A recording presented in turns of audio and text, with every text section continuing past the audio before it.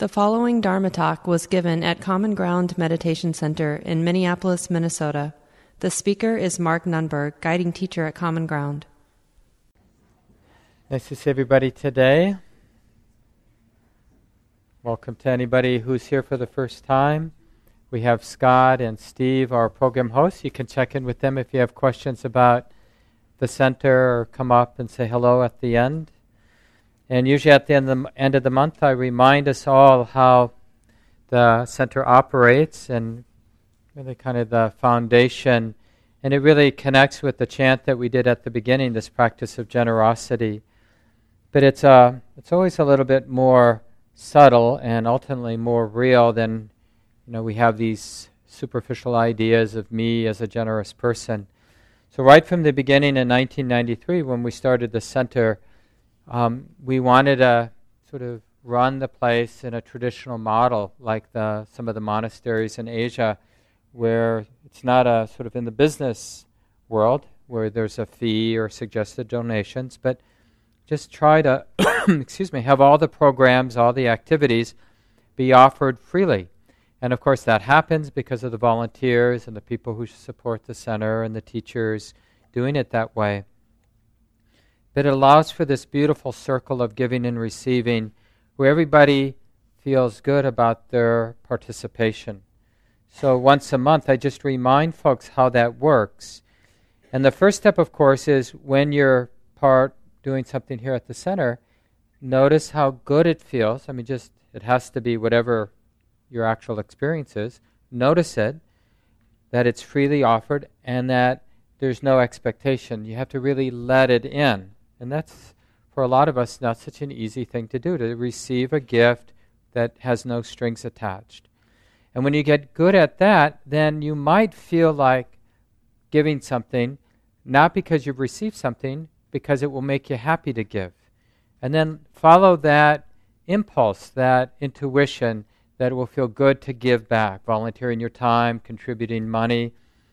And it's in that way that the center operates. And Common Ground has a budget like any other, medium-sized nonprofit. It's around $350,000 a year, the contributions that have been coming in over the last number of years. And that comes in just because people are figuring out what feels good to give. And we don't talk about it a lot, and like I mentioned, we don't do suggested donations. We don't send out, letters asking people to give. We just ask people to be reflective. What feels right in their own life. And of course, everybody's situation is different, so you have to just figure it out on your own. But it's kind of nice that the way you figure it out is you see what makes you feel good, as opposed to like, what will get rid of that guilt feeling I have? I've been taking this class. And so if you find yourself doing that, please step back and go back to the first step. No, lots of folks have made this place happen, and they're offering this to me as a free gift. Let me really let it in. It's a free gift. And don't think of that as an easy spiritual task to receive a free gift. We're just naturally suspicious. Wait a minute. What's going on here? So anyway, keep that in mind. And there's, of course, more information on the website. There is a sheet of paper by the donation bowl that kind of talks about it a little bit more. Or you can always connect with any of the leaders or teachers when you're here at the center. If you have questions about how that all works, please ask. And now one additional thing just to keep in mind, four of us in the community, Lisa and Haya and Win Fricke, the co-founder, and myself, we're going to be going out to California on this weekend for Sister Nyanika's ordination, formerly known as Michelle Raymond, a longtime leader here in the community, who several years ago went out to the monastery, a nun's monastery in Northern California, and has been training to take her full ordination. So on Sunday, a week from today, she's having her ceremony for the full ordination. So she's shaved head, orange robes. It's kind of interesting and beautiful to see this ancient tradition of people living this renunciate life still happening in 2017, right? And somebody that we all know, or some of us know pretty well. So if you'd like to contribute, as you might imagine, these monasteries are just getting by on a shoestring.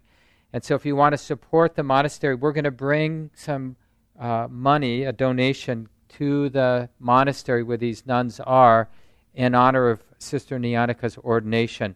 And so there's a bowl that's on the table in the lobby. All of that money will go to the monastery. And you can just write it to Common Ground, but put on the memo line, ordination, or you can go back home, go to the website, do a credit card donation, or on the iPad in the lobby, and just designate it ordination, and all that money will go to the Sisters Monastery in Northern California. And you can learn a lot about it. The poster has the name of the monastery. There's a lot of interesting stuff, including the history, that you can learn about. There are not too many bhikkhuni monasteries. So bhikkhu is a male monastic, and bhikkhuni is a female monastic in the Buddhist tradition, in the Theravada tradition. So you can learn more about that on their website if you're interested. And so we're talking about this wonderful book by Guy Armstrong, Emptiness, A Practical Guide for Meditators. Those who are reading along, we're on chapter 7. And in this chapter, we're looking at the causes, right? How does this sense of self, the sense of this frame, the self-centered frame, taking things personally, like everything in the universe, there are causes for it. Nothing happens without causes. In the Buddhist tradition, we always say that, like defining what we mean by wisdom or what wisdom does. Wisdom is that part of the mind that gets interested in how has this come to be, right? That's what wisdom does. It's curious. It wants to comprehend the lawfulness or the conditional nature of how this moment or this attitude of mind or this good thing, this bad thing, how has it come to be? Upon what supporting causes has this come to be? And without those supporting causes, this would not be the way that it is, right? If we're interested in the more political, social level, injustice, how has this injustice come to be? Upon what supporting causes does this injustice continue, right? Or in your own mind, if you have a habit towards being defensive or being envious or being greedy, lustful, or whatever, okay, there it is. I see that. Yeah, I recognize that's that familiar pattern in my personality. So wisdom is just that natural, impersonal force of mind that wants to comprehend the causes. Like, how has this come to be? How did my mind get to be like this in this moment? It just didn't drop from outer space. It got built. It got put together. And if the mind sees the constructed nature, sees the supporting causes, then it's possible to not go there, to have a different mind, a different attitude of mind, right? We're not imprisoned by habits unless we don't comprehend the causes. If we don't see how the mind works, the constructed nature of the mind, then we're sort of destined to be sort of act out our predominant conditioning. And so this is what the Buddhist view on emptiness is different. Our normal view is, I'm this way, I'm defensive, I'm greedy. When this is happening, this is who I am.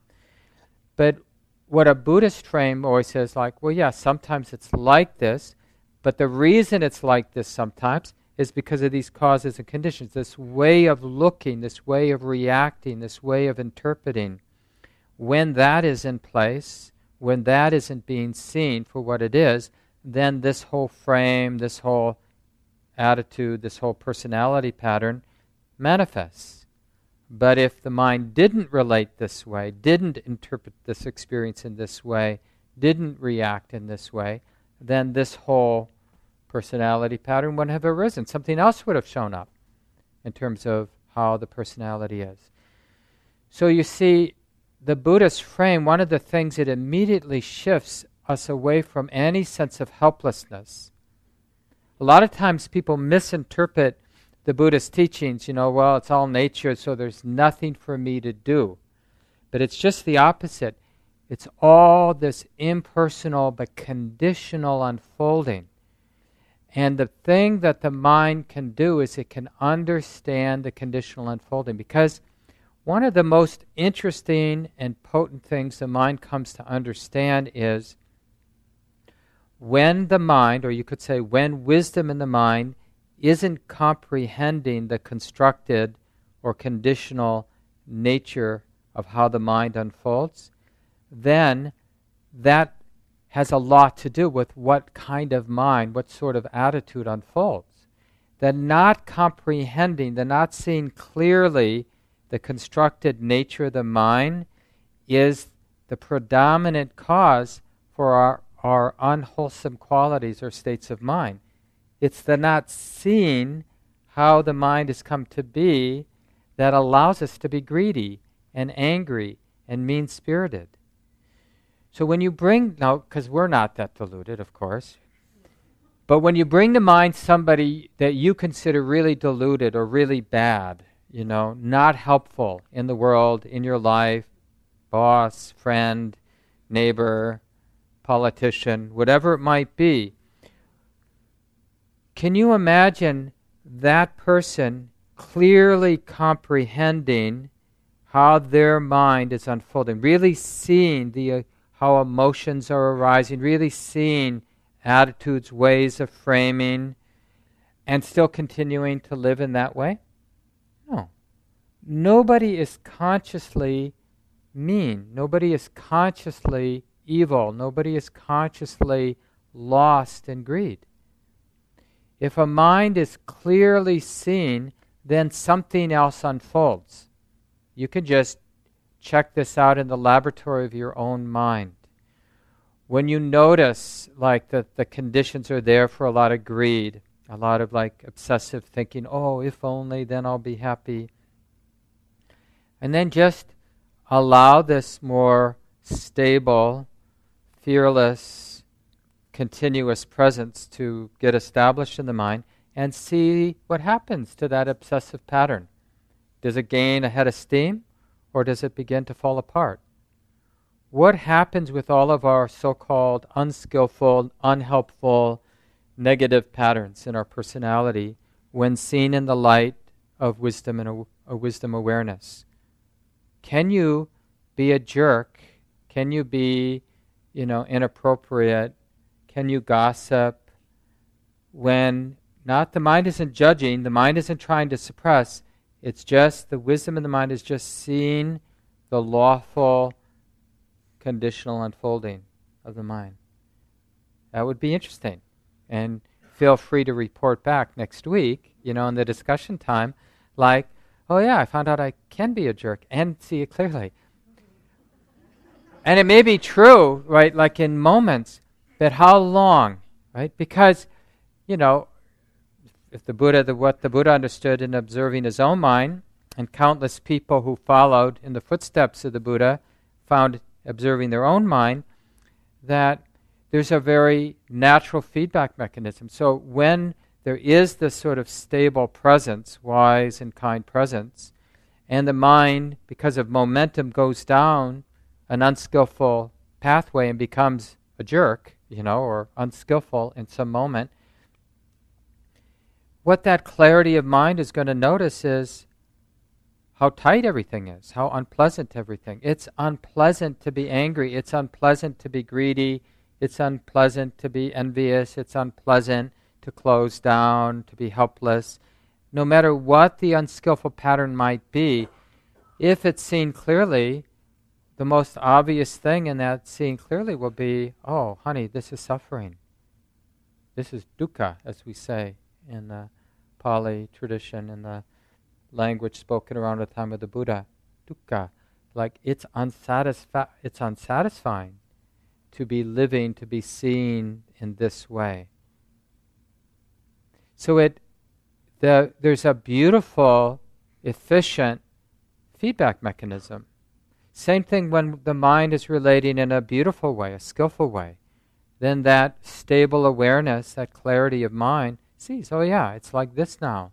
It sees how light, sees how free, sees how functional, useful this way of being is, this way of being kind or forgiving or patient or seeing the causes or being grateful. Whatever the wholesome pattern might be. And this is why this path is so liberating, because from a normal, more ordinary frame, we think, I've got to stop myself from being bad. I've got to make myself good. And that's a big self-centered trip, right? And then immediately I'm wondering, are you doing a better job making yourself good? And I feel badly because I'm not as good as this other person, or I'm more bad. And right, so it keeps in the frame this comparing mind, judging mind, prideful mind, helpless mind, when we don't think we're as good as somebody else, because we think that I'm doing it. But it isn't true. It just isn't true when we observe the mind with some integrity, some honesty, and some continuity. We really see that both wisdom and the opposite of wisdom, being unskillful, or in Buddhism, samsara, like cycles or patterns that repeat that are not helpful. That's samsara, these cycles of suffering, these repeating patterns. They have their own coherence and integrity. There's something about wisdom that reinforces wisdom, and there's something about ignorance that reinforces ignorance. So that's why sometimes in the Buddhist path or teachings we say there's no middle ground here. You're either digging the hole deeper, making it easier to relate in ignorant ways and unskillful ways, or you're getting yourself out of the hole. You're training the mind, you're creating a feedback that is constantly clarifying the mind, so that the mind makes it harder for the mind to slide back into those holes of being defensive, being irritable, being impatient, being judgmental, overly critical, being greedy, needy, dependent on good things or pleasant things or the way you want it to be happening, right? Because the clarity, that kind, stable presence, it reads, it's comprehending, oh yeah, what's being set in motion. Like I mentioned, it's really hard to be unskillful in awareness when the mind is aware. Now you can tell yourself that you're being aware and continue to be unskillful, but that doesn't mean you're being aware. Being aware means you're actually willing to feel, actually willing to connect and sustain that intimate presence. So that means that nothing is being missed. So if something is actually some way of relating, some psychological pattern is really unskillful, by definition, suffering is being set in motion. So that clarity is going to know that. It's just like any natural system has these feedback mechanisms. That's how nature works. And that's why we say in emptiness, in these teachings on emptiness, that we're replacing this idea, this constructed idea that there's a me running the show, doing my best to run the show, to understanding, no, there are lawful patterns. There are these impersonal feedback mechanisms. And what we call skillful or wisdom, that natural feedback mechanism operates based on clarity, right? Being intimate, being awake, seeing things as they are. Ignorance, right, is those patterns that operate on leaving some information out, right? So an ignorant pattern is a pattern that only sees what is self-generated, like the story that generates, and it interprets the moment based on the story. So it's a closed system. Wisdom includes everything. That's by nature, right? When we say the mind is wise, it's a mind that understands, it values being intimate, values feeling, values including. Everything belongs because it knows that when the awareness is inclusive, is connecting, is open, then what unfolds, what conditionally unfolds, is going to be something unfolding based, having been informed by the whole, right? So just let's talk about that. It may make more sense when we talk about it in terms of society. If I'm in my little bubble and I'm oblivious to what's happening to you, I can live in all kinds of ways where I harm the earth, I harm other species, I harm certain groups of people because I'm in my bubble. But when I've trained my mind to be curious and trained my mind to be sensitive and trained my mind to see the systemic sort of underlying roots of how things are in the world, it's much harder for me to live in an oppressive way, in a way that oppresses others. But it's very easy, clearly, for human beings to live in ways that oppress other beings when we're unaware, when we choose, right, put our blinders on, choose to live in our little bubbles. Then it's easy for patterns of oppression to continue. Well, it's the same within our own hearts and minds. Same thing. So that's why mindfulness works and gets us out of these bubbles. So instead of saying, I'm suffering, wisdom starts to see, there are these patterns. I-making patterns, mine-making patterns, or sometimes we call it selfing. Right? And these are those closed loop systems where the mind is in an enclosed bubble. All the solutions are generated within the bubble. And they create the bubble. Me trying to solve my personal problem makes my personal problem. Me, for example, wanting to be safe makes me feel unsafe. Right? Needing to have safety as an ego, as a person living in a world, separate beast, me needing safety makes me attentive to how this, what I'm calling me, isn't safe. How it's always changing. Even if I have the good fortune to have a nice house or a nice mind state even, or a nice friend, or a nice bodily feeling, health in the body, just because my mind has gotten dependent on that, there's no end to sort of making my health more healthy, making my mind state more pleasant, making my house more maintained or more solid or more protected. More electronics surveillance, or now, they've gotten cheaper. You can have all kinds of things in your house, and you could constantly be looking right now like, who's around my house and what are they doing and what's the cat doing? And it doesn't lead to a sense of safety, right? Do you think, before people had houses or they had big cars or they had this or that, do you think we feel more safe than humans before us? What's the proof that we feel more safe? I mean,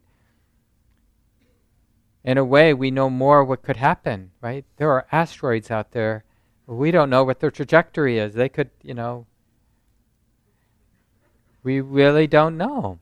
And we hear of, and that gets so reinforced in the news. So, there are these, we're built up on patterns. This is what's going, and all of these patterns are inherently natural. They're just causes and conditions unfolding.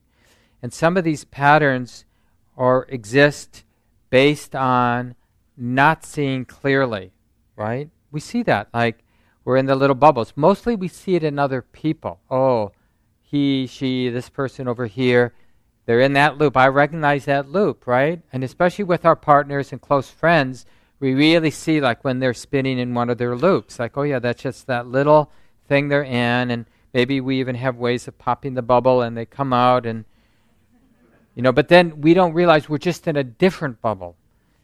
And more that we practice, we realize we're always in some bubble. It's just a question of how transparent or how much self-awareness there is that we're in one of these bubbles, right? And then we're cultivating this understanding, like learning to recognize the bubble as having a particular flavor of selfing, I-making, mine-making, M-I-N-E, right? There's something personal, there's something selfish, self-centered in most of these bubbles. And that is always correlates with dukkha, the sense of unsatisfactoriness, that tension, its limitedness. It never gets safe, ultimately. It has a restless, existential restless energy that we we see it almost always in life when we're not distracted. We notice that restless quality, the chasing our own tail kind of quality. So to step outside, it's this deepening insight into the empty nature, right? So we have to see these closed loop systems for what they are. It's natural. It's not some self being bad. That's a wrong interpretation. No, this is what nature does when the system is based on not being open, not being mindfully aware. So this is the great discovery. The Buddha saw, studying his own mind, how much trouble we human beings get ourselves in when the mind has sort of picked up these habits of living inside of bubbles, these self-sustaining bubbles that are defined or generated from, based on not seeing clearly. And then the correction, it isn't easy, but it's simple. The correction is train the mind to see clearly. Train the heart and mind to be inclusive. Train the heart and mind to be open, not just in a moment, but continuously. So it's not easy. This is not an easy training, but it's not complicated. Because we know what this is like for a moment. We can, right now, most of us can have an experience of the mind being intimate, being open, being aware of the body and mind. Right? That just means in a moment the mind, the understanding or the connection isn't being defined by our thoughts about things. That would be the closed loop way, right? Where the way we see the world is based on the story the mind is telling. But a moment of mindfulness is opening to what's here and now. You see, we don't trust it. We want to interpret it to ourselves. You see, when you open right now, because this moment is as good as any moment, there's a mind and body here, the experience of now, the experience of this. You don't need to interpret it you don't need to define it in language to yourself. It's just this. And then with some continuity, we can strengthen the value of inclusivity, of really like including more and more, like what else can be known, what else can be felt, what else is here. That's just the mind, the clarity of the mind isn't in the habit of sensing and isn't in the habit of being sensitive to, including.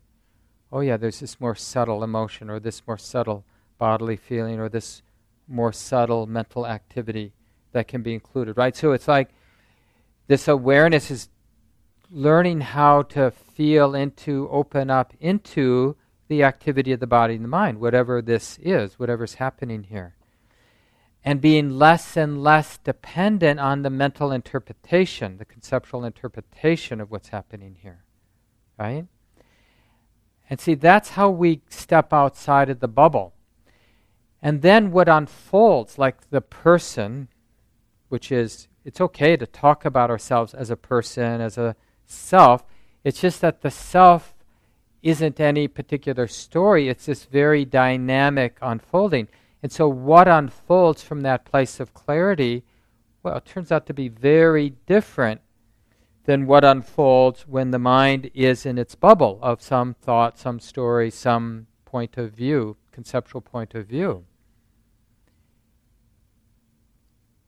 And that's the path of awakening.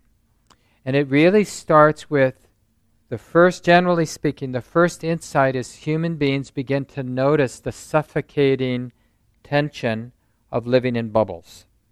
Right? We start having insight into suffering, as we say often. But remember, suffering doesn't mean like what it feels like when you find out you have cancer or a good friend is dying or you've lost your job. That's a particular kind of suffering, no doubt. But this suffering, dukkha, is more of a existential, pervasive. So even when things are going well, and we have that proverbial nice house, nice relationship, nice job, nice body, nice this, nice that, and it's still not enough. And we want a new kitchen cabinet, new countertop, new, whatever. Spice it up. Make it a little better. And that restless, uneasy feeling is still there at the center of things, right? And then we get, oh yeah, what's that? What's that? That ongoing hunger in the mind, that ongoing uneasiness, restless uneasiness in the mind. Then we start getting really interested of being honest about the unsatisfactoriness. And see, that's where we start the awareness, the present moment awareness starts valuing present moment awareness. It's only the wisdom awareness that can value, like, oh yeah, maybe this is the way to a more sane, more stable, more happy, more light, more liberated life. Maybe this is the way. And that's a different feedback mechanism. So we wouldn't call this samsara, the cycle of suffering, the feedback of suffering. It's where there's a little awakening leads to more awakening, a little opening, a little deeper valuing of a wakeful way of being, a kind, inclusive way of being, leads to more of that, more of that, more of that. And we start along a different path. Now, of course, there's 2 steps forward, 1 step back. But it kind of gets under the skin. We sometimes say in a joking way, be careful. Once you start the practice, it's not easy to let it go. Yeah, you can stop coming to common ground. You can even get distracted for years at a time. But it tends to reemerge in your life. Oh yeah, what was that? What was that I learned a couple years ago about being mindfully aware, being present, being intimate, being undefended, bringing kindness to everything, every moment, being undefended and raw and vulnerable. Because the mind intuits, it's like a little quiet inner voice says, honey, I think this is the way. This is not that closed loop, because we have been betrayed so many times in that closed loop. It always seems like it's going to deliver, but it never delivers. And we don't quite get it because we're so distracted by our distractions, we don't realize the closed loop. We just keep spinning and spinning and spinning. We see this, again, mostly with close friends, not so much with ourselves, because it's not as easy to see it in our own heart and mind. But like people who get in a bad relationship, realize they're in a bad relationship, get out of it, and then fall in love or get in another bad relationship that's not so different than the first one or the third one or the 10th one, right? It's the same thing with our relationship with food and our relationship with entertainments, pornography, self-righteousness with news, ways of relating to our parents or authority figures, ways of relating to our subordinates, right? With these sort of closed loops. And we get burnt, but we just do it again the same way. Because we haven't bothered to cultivate that intimacy, that mindful awareness that then is taking in more information, basically, more intimate, more aware, seeing what the mind, feeling what the heart hasn't felt or seen before. So then the next loop, next time this situation arises in our life, now the mind is seeing and feeling more. It's a different mind, right? And if it's an unskillful pattern, then that's what we're seeing and feeling, how we're setting emotion suffering for ourselves and others. No natural system consciously, intentionally sets in motion suffering. We only do it, we always think we're doing something good, right? We invaded Iraq because we thought it would be good. We did this because we thought it made sense. I mean, some people did. So we always do these stupid things, fall in love with a person that doesn't make sense, or whatever whatever we do. We always do it because, in the moment at least, it seemed like we were taking care of ourselves. But why didn't we see it? Because in that moment, the heart wasn't feeling what was there. The mind wasn't seeing clearly what was there. It was there. Everything we needed was there, except the stable, continuous, present moment awareness. That was the missing ingredient. And so the reason we refer sometimes to these teachings as teachings on emptiness is because to be in that mode of wisdom awareness, that present moment awareness, the mind has to see the emptiness of its own constructions. Yeah, I have thoughts, I have these loops, I have these psychological patterns, but I'm beginning to see that they're empty of self, which allows me to not be under the spell of the patterns. So you might do something now and trigger my defensiveness, but if there's enough wisdom awareness, I'll see that impulse to be defensive and how it colors and shapes how I might respond to what's going on in the moment.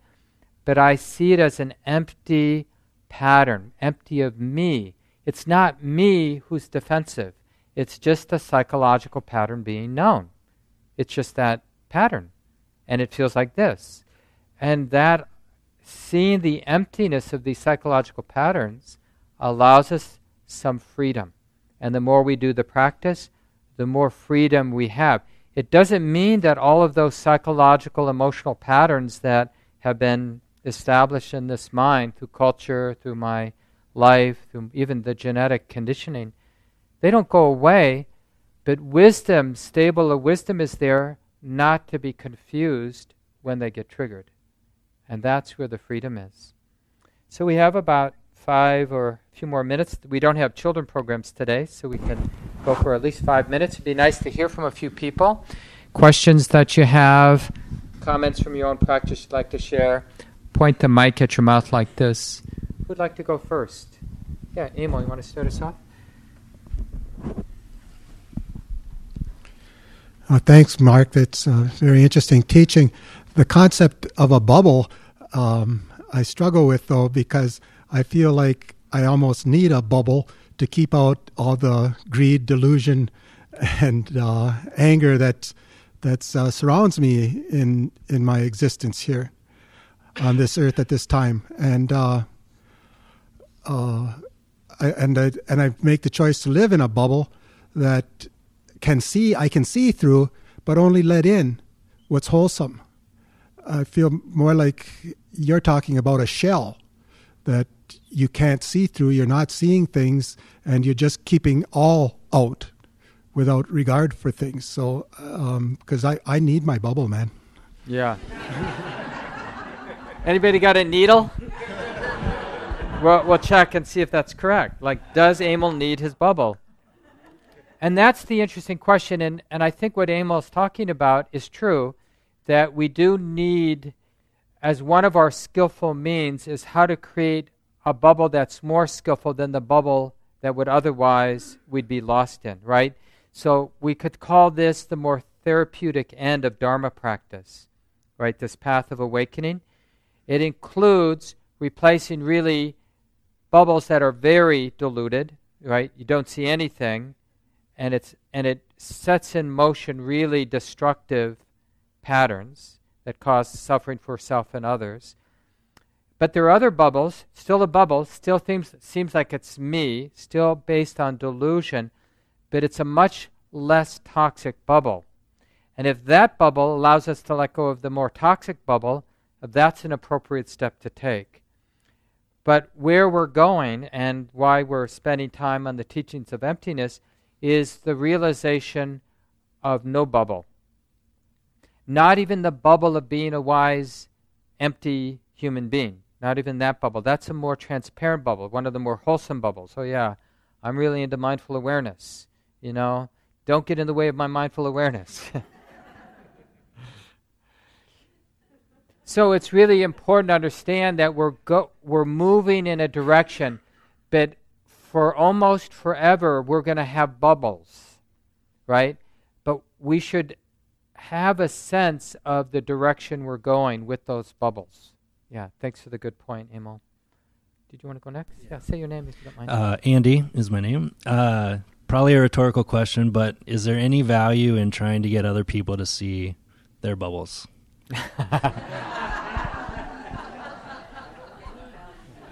If they ask 3 times. And mostly people are not asking. Yeah.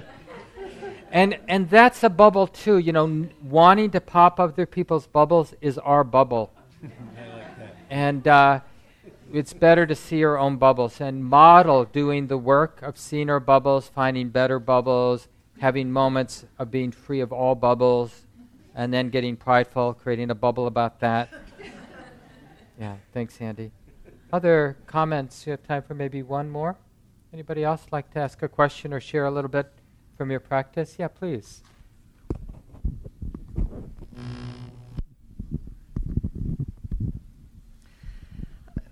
This feels a little bit vulnerable, but I'm going to say it anyway. Closer? Okay, all right. Hi, my name is Lynn, and I've been here intermittently over maybe the past year. And I around the holidays, things come up with family, and I'm gifted that my husband and I have a marvelous son who we adore, and he's been dating a woman for 4.5 years who is real distant. We've had her for dinner with our son maybe 20, 25 times, and it's just like the wall is high.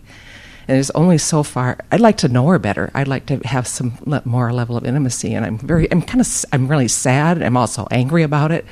And Thanksgiving, of course, came, and our son was making a decision to spend the entire holiday with her family without coming back to spend any time with ours. And it made us, of course, disappointed, a continuum. And I just said, I'm going to really miss seeing you and your girlfriend, and she's very welcome. And the bottom line of all this is that I want to proceed with love. I want to proceed with acceptance, and there's just not anything coming back. It's almost like our existence doesn't matter. And it's disappointing. It makes me mad. It makes me sad, and makes me wonder, can I generously put my own ego need of wanting my son's girlfriend to like me, to care about me, to want to show up once in a while on the back burner, and then just proceed with love without wanting my ego need to be met. And then I think, gosh, 4.5 years, maybe they're going to get married, then they'll spend all the holidays or try. What about our rights as grandparents? You can sort of see the whole thing unraveling, right? Yeah. You just need a good lawyer. Anyway, I'm looking for some feedback. Thank you. Yeah. Oh, there you go. Okay. Well, it just sounds, I can sense, even though I don't have that same life situation, I can sense the kind of very real suffering in that.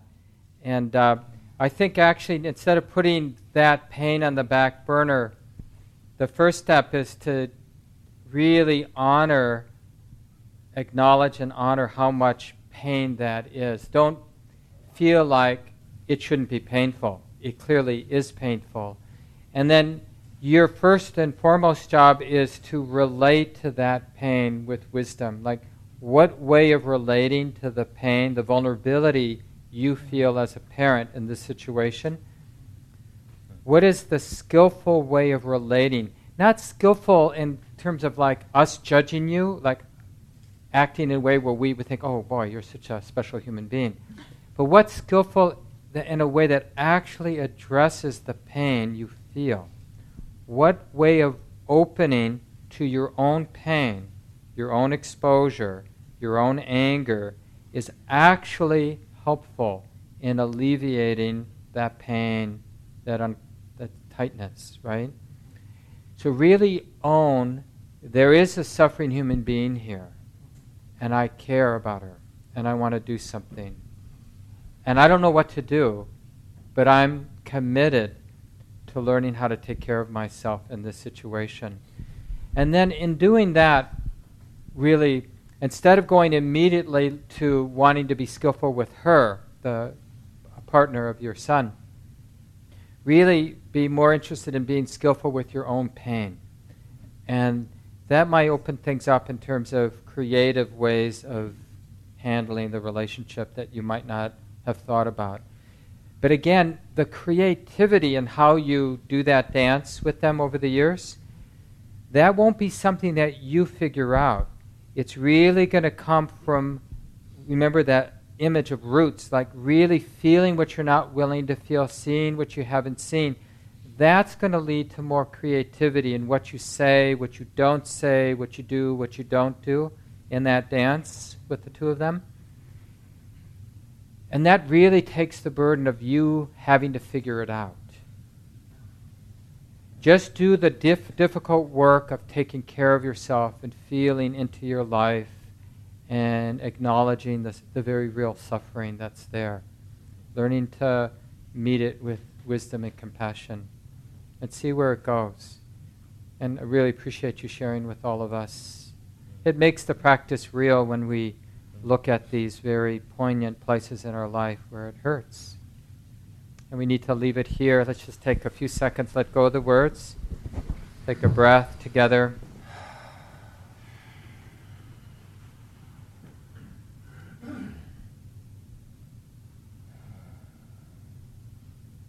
And thanks again, everyone, for coming.